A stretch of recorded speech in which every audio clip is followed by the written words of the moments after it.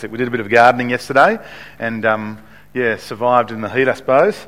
It's very nice. Let me start by giving you a bit of a question to share with the person next to you. I know some of you love this. When's the next one going to be, Graham? In fact, no one said that to me at all. Anyway, so here it is. Classic dinner party question.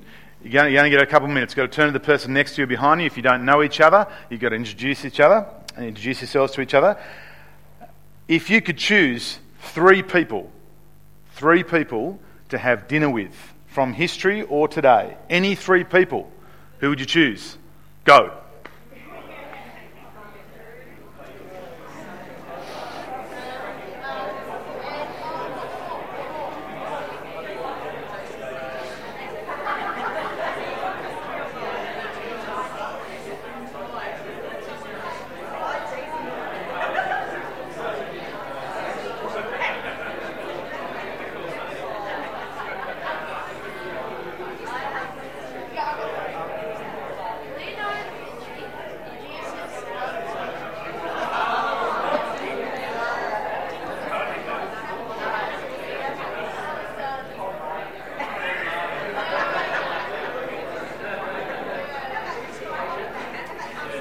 Okay, folks, that's going to do us.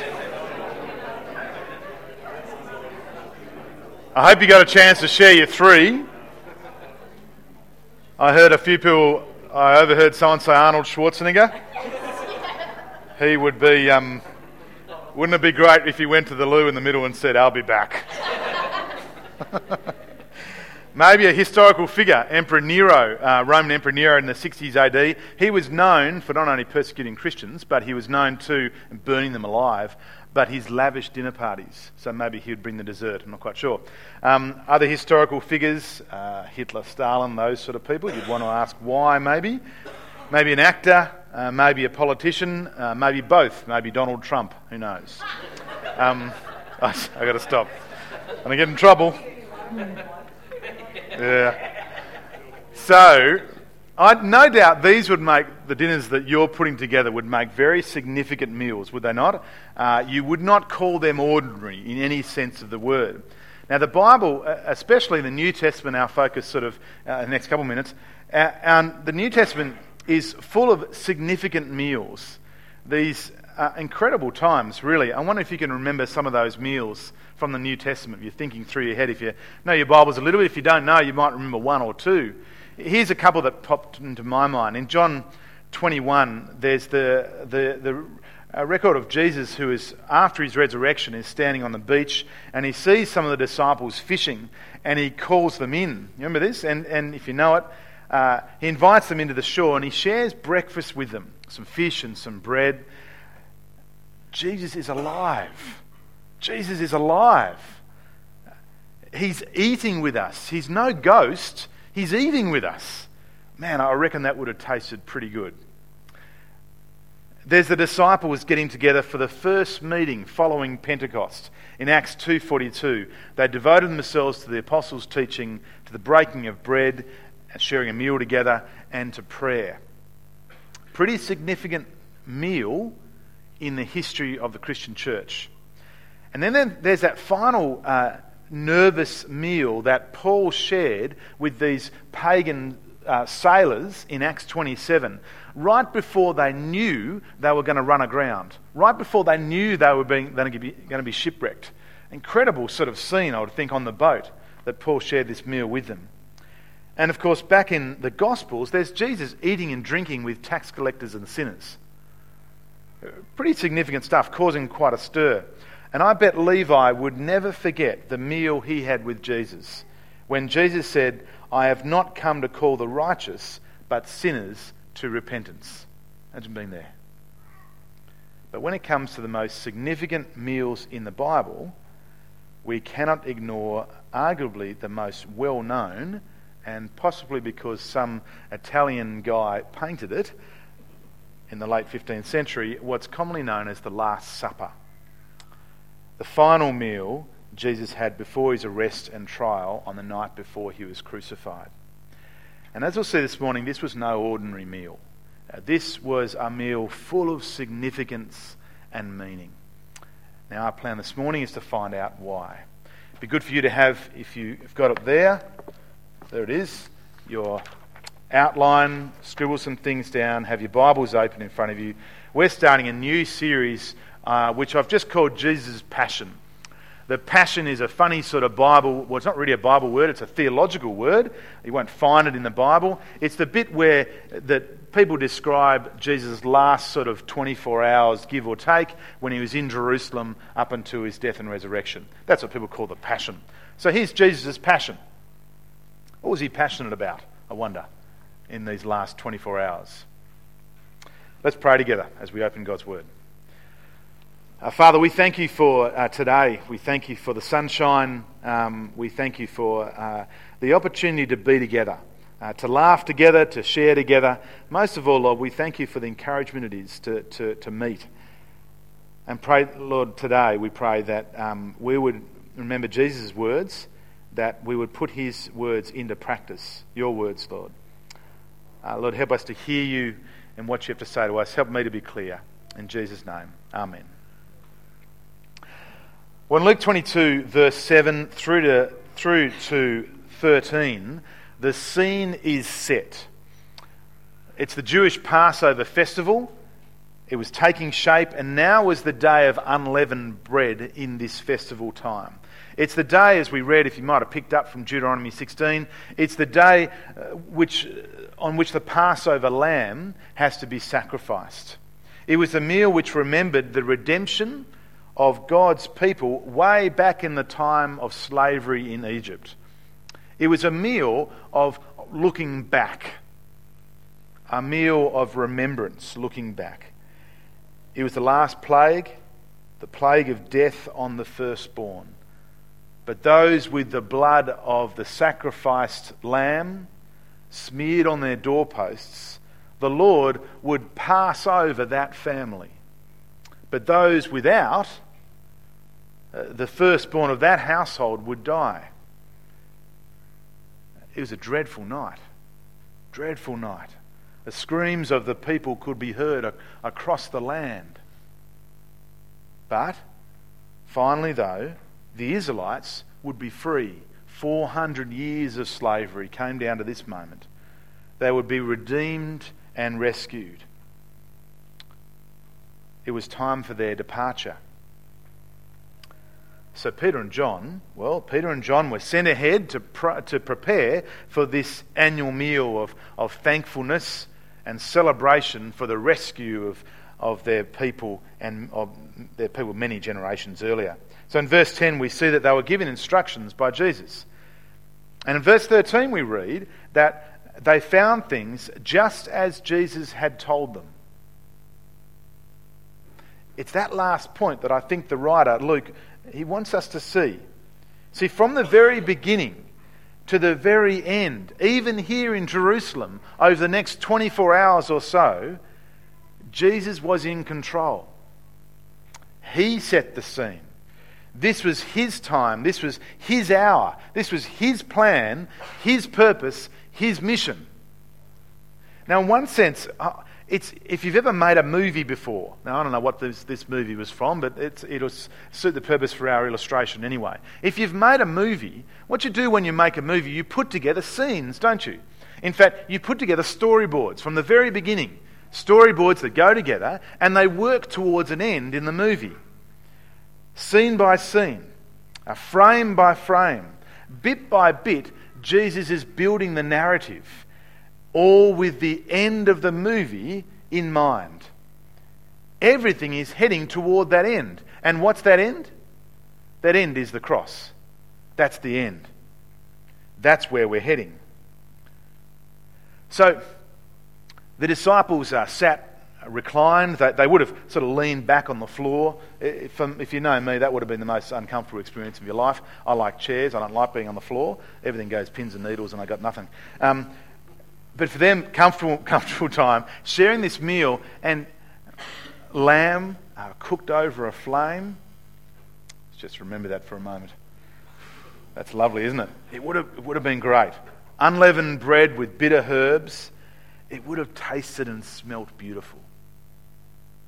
But this was an intense evening We already know, we think from John's account of the night, that Jesus washed his disciples' feet. That would have made them think, no doubt. Tension was in the air. Now, the disciples were not sure why at first. They'd know soon enough, wouldn't they? The expectation on a night like this, when you celebrate the Passover, was that the teacher, the leader, would share the story of the first Passover, would take them back to the Exodus chapters and Deuteronomy chapters that we read before, share the story of God's rescue, his power, his judgment, his covenant faithfulness to his people. But that's not what Jesus did. That's not what Jesus did. Let's pick it up from verse 14. We're on point 2 of our outline. Verse 14. When the hour came, Jesus and his apostles reclined at the table. And he said to them, I have eagerly desired to eat this Passover with you before I suffer. For I tell you, I will not eat it again until it finds fulfillment in the kingdom of God. After taking the cup, he gave thanks and said, Take this and divide it among you. For I tell you, I will not drink again of the fruit of the vine until the kingdom of God comes. And he took bread, gave thanks and broke it and gave it to them, saying, This is my body given for you. Do this in remembrance of me. In the same way, after the supper, he took the cup, saying, This cup is the new covenant in my blood, which is poured out for you. Jesus no longer looks back. He looks forward. You see that? Jesus redefines this meal.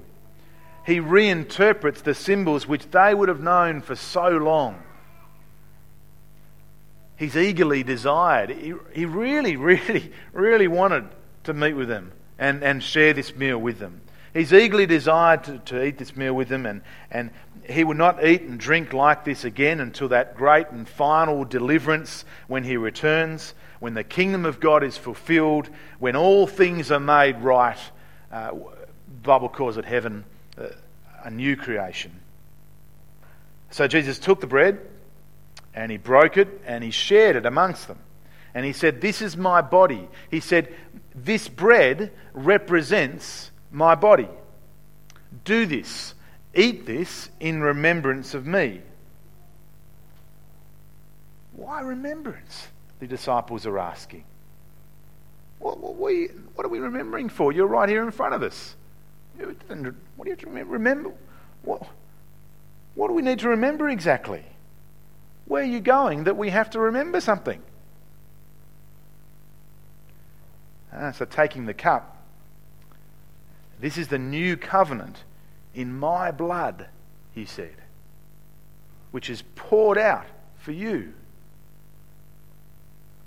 This is a new covenant. They know the covenant. We know that. This is the new one. This is the one that Jeremiah prophesied about. The Lord will remember their sins no more, Jeremiah 31 says. And Jesus said to them, even in a few moments' time, in verse 37, he said, He would be numbered with the transgressors, the sinful. You and I. See, the new covenant Jesus spoke of would be one of sacrifice and service, where the innocent dies for the guilty, where the innocent is numbered with the transgressors. A new covenant in the blood of Jesus, in the blood of a lamb, a once and for all sacrifice for the forgiveness of sins.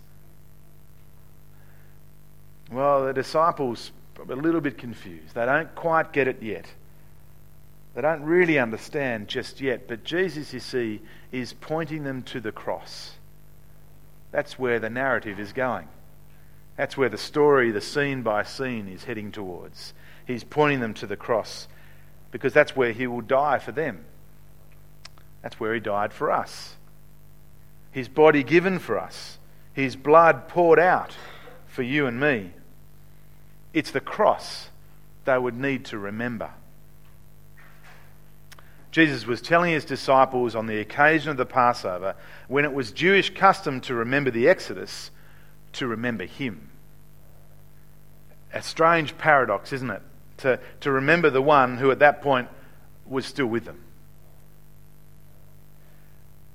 Sometime later, Peter himself, who was there that night, encouraged his readers to remember the Lamb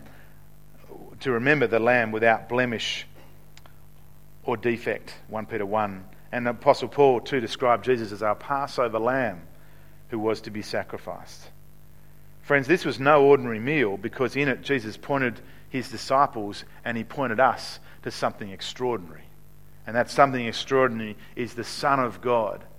The Son of God, Jesus, the Lord Jesus Christ, who sacrificed his death for us sinners when Jesus died in our place. Romans 5:8 says, "But God demonstrates his own love for us in this: while we were still sinners, Christ died for us." Friends, let me demonstrate to you what happened on the cross. I brought the biggest book I could get from my office. This book here represents my sin. It's nowhere near big enough, to be honest. Not enough words in that book, but anyway, it'll do for the time being. It's just a dictionary. Okay, let's put that down here for the moment. Now, my left hand here, that represents us, humanity, when we were created. Let's just say the ceiling represents God. Right? There's nothing in between us and God. God created us to have a perfect relationship with him, but the problem is, giving us free will, we sinned. And here's my sin, here's your sin, and it sits there. And it stops us from relating to God properly. It's a problem. We can't know God. We can't be friends with God. In fact, that sin makes us enemies with God. But over here, here's Jesus. God sent Jesus to this earth. Now, Jesus, you'll note, has no big fat book of sin sitting on him. Jesus was perfect relationship with God. In fact, he was a perfect sacrifice for our sin, because on the cross, this is what happened. That sin was transferred over him. A great theologian of the 16th century, Martin Luther, Reformation guy, he called that the Great Exchange. And that's what it is. That's what happened on the cross. That's what Jesus did. Jesus took our sin on him. And that's what we remember. And that's what the disciples were told to remember. Remember the cross. Remember Jesus. 3 days later, Jesus rose from the grave and conquered sin and death once and for all.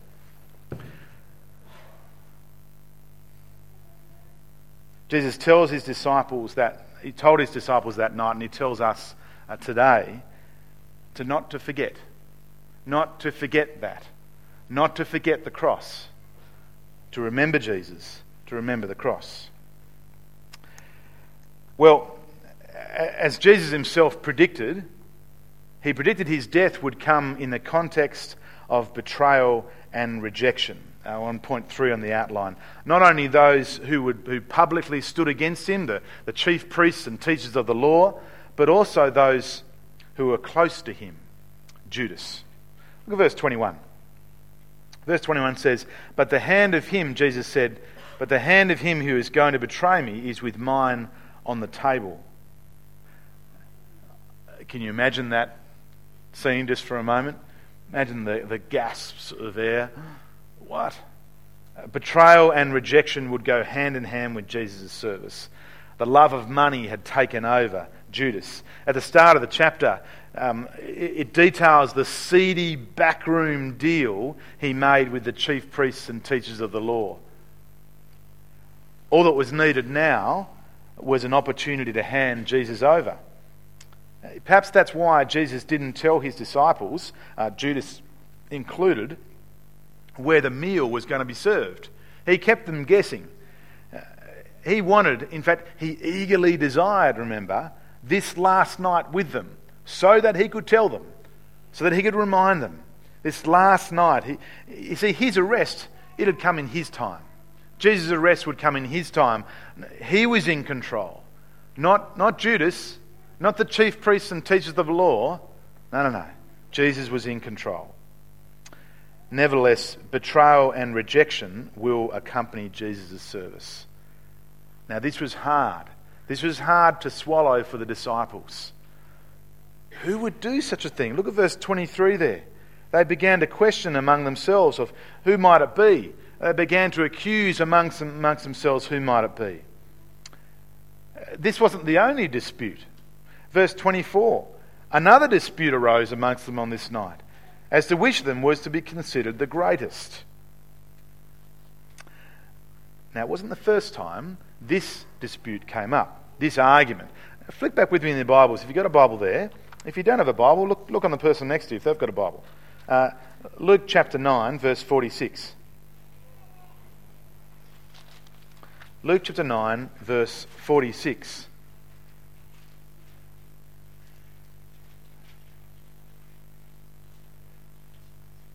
Luke 9, verse 46. So an argument started among the disciples as to which of them would be the greatest. Jesus, knowing their thoughts, took a little child and made him stand beside him. Then he said to them, whoever welcomes this little child in my name welcomes me, and whoever welcomes me welcomes the one who sent me. For he who is least among you all, he is the greatest. Greatness to these men was fame and honour and power and authority. See, greatness to them was victory. Not being like a little child, not serving others, but being served. That's what greatness is. Greatness is a choice they want to make.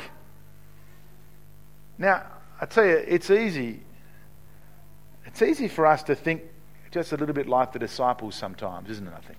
I think we're kidding ourselves if we think we haven't thought like them at times.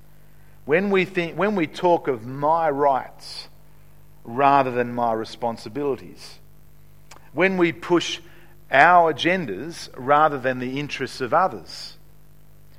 We've got an AGM coming up. We have a fantastic parish council.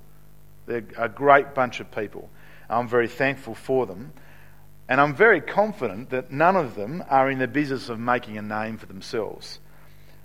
But churches, ironically, looking at passages like this, can be an easy place to make a name for yourself. They can be.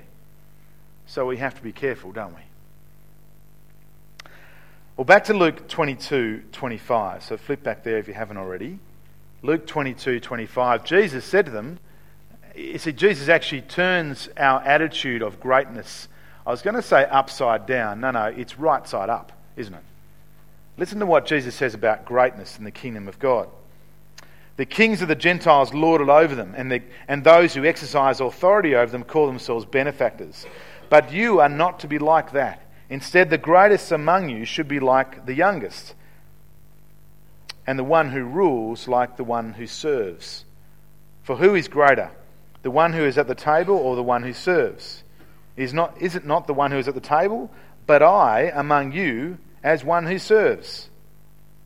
You are those who have stood by me in my trials, and I confer on you a kingdom just as my Father conferred one on me, so that you may eat and drink at my table in my kingdom and sit on thrones, judging, it's probably ruling, the 12 tribes of Israel. Friends, Jesus says greatness is serving just as he did. Just as he served the disciples with that meal that night, he would serve them and us with his body given, his blood shed for us on the cross. But verses 31 and following tell us that serving like Jesus is going to be difficult. Serving like Jesus will be a difficult lesson. Trials and temptation will come our way. He says to Peter, trials and temptation will come your way. And I want you to notice something here. We're looking at verse 31 and 32. I want you to notice that Jesus doesn't pray that the trials would go away. You see that? Verse 32. He actually prays that Peter's faith may not fail. And when he is turned back, such an experience will strengthen his brothers in Christ. Hard times will come as we follow Jesus. The Bible talks about that. Our comfort, our prosperity, our health, is not what Jesus thinks is most important. Our trust and reliance on him, or our faith, is. Improving our life is not Jesus' priority. Our trust in him is. Do you see that? That's what should shape our prayers, not the temporary things given to us by God. So does that mean we don't pray for healing or comfort? No, not at all. Now that would be disobedient to God's word. But as we pray, our focus is on eternal, that our faith may not fail. That's what we pray. Well, Jesus tells his disciples in verses 35 to 38 that serving will also be difficult because persecution and enemies will surround those who follow Jesus. When Jesus first sent them out, he refers back to Luke 10, they did not lack anything. Jesus asked, did you lack anything when I sent you out before? They said, well, we lacked nothing. It was all good. Now with his departure, things have changed. They would need a purse. It's not like a little girly bag. They would need something to carry their money in. They would need a bag. They would need a sword. Interesting. We'll get back to that in a minute. I'm sure you're all waiting for it. We'll get there. The disciples will be rejected just like Jesus. See, Jesus, who will be numbered with the transgressors, the sinful. He'll be thrown in with the guilty. Jesus, who will be thrown in with the scum, the rubbish of society. The world has made its decision about Jesus, so those who follow him better be ready to be treated the same, Jesus is saying. Now, Jesus uses the word sword here. To me, he seems to be giving a graphic illustration of bringing the truth home that the disciples will face danger. He's not advocating physical violence. This is not a call to arms for Christians. We've only got to go to verse 38, a couple of verses' time, where Jesus rebukes such a literal interpretation. He says it's very hard to get the tone of voice, but he says, no, that's enough. That's enough. Or even in verse 51, where Jesus rebukes one of the disciples who struck the servant of the high priest. He clipped off his ear. Jesus rebukes that disciple. That's not our way, he says. That's enough. The book of Acts shows us that the followers of Jesus were simply armed with prayer and faith in God. So, in the case of serving like Jesus, following Jesus will at times be tough. It'll mean temptation. It'll mean temptation to deny Jesus. And it'll mean opposition too. Serving like Jesus and following Jesus. And so what should we do in response? Let's close with this question. What did these disciples need to do as Jesus prepared to leave this world? Well, let's come back to the words of Jesus in this most significant of meals. Come back with me to verse 19. Jesus says, our response is to remember him. Our response is to remember the cross. His body given, his blood poured out. When it comes to serving others, remember Jesus, who served us. Remember the cross. When trouble and trial and opposition comes, remember Jesus, remember the cross. Let's pray. Father, we thank you for your goodness to us. We thank you for your word. Lord, we thank you today most of all that, Lord Jesus, your body was given to us. Your blood poured out for us. Lord, help us to remember the cross. Help us to remember Jesus. Lord, when times are difficult, help us to remember you. When opposition comes, Help us to remember the cross, remember the way you served us. Lord, when trials come, remember Jesus, remember the cross. Lord, help us with that.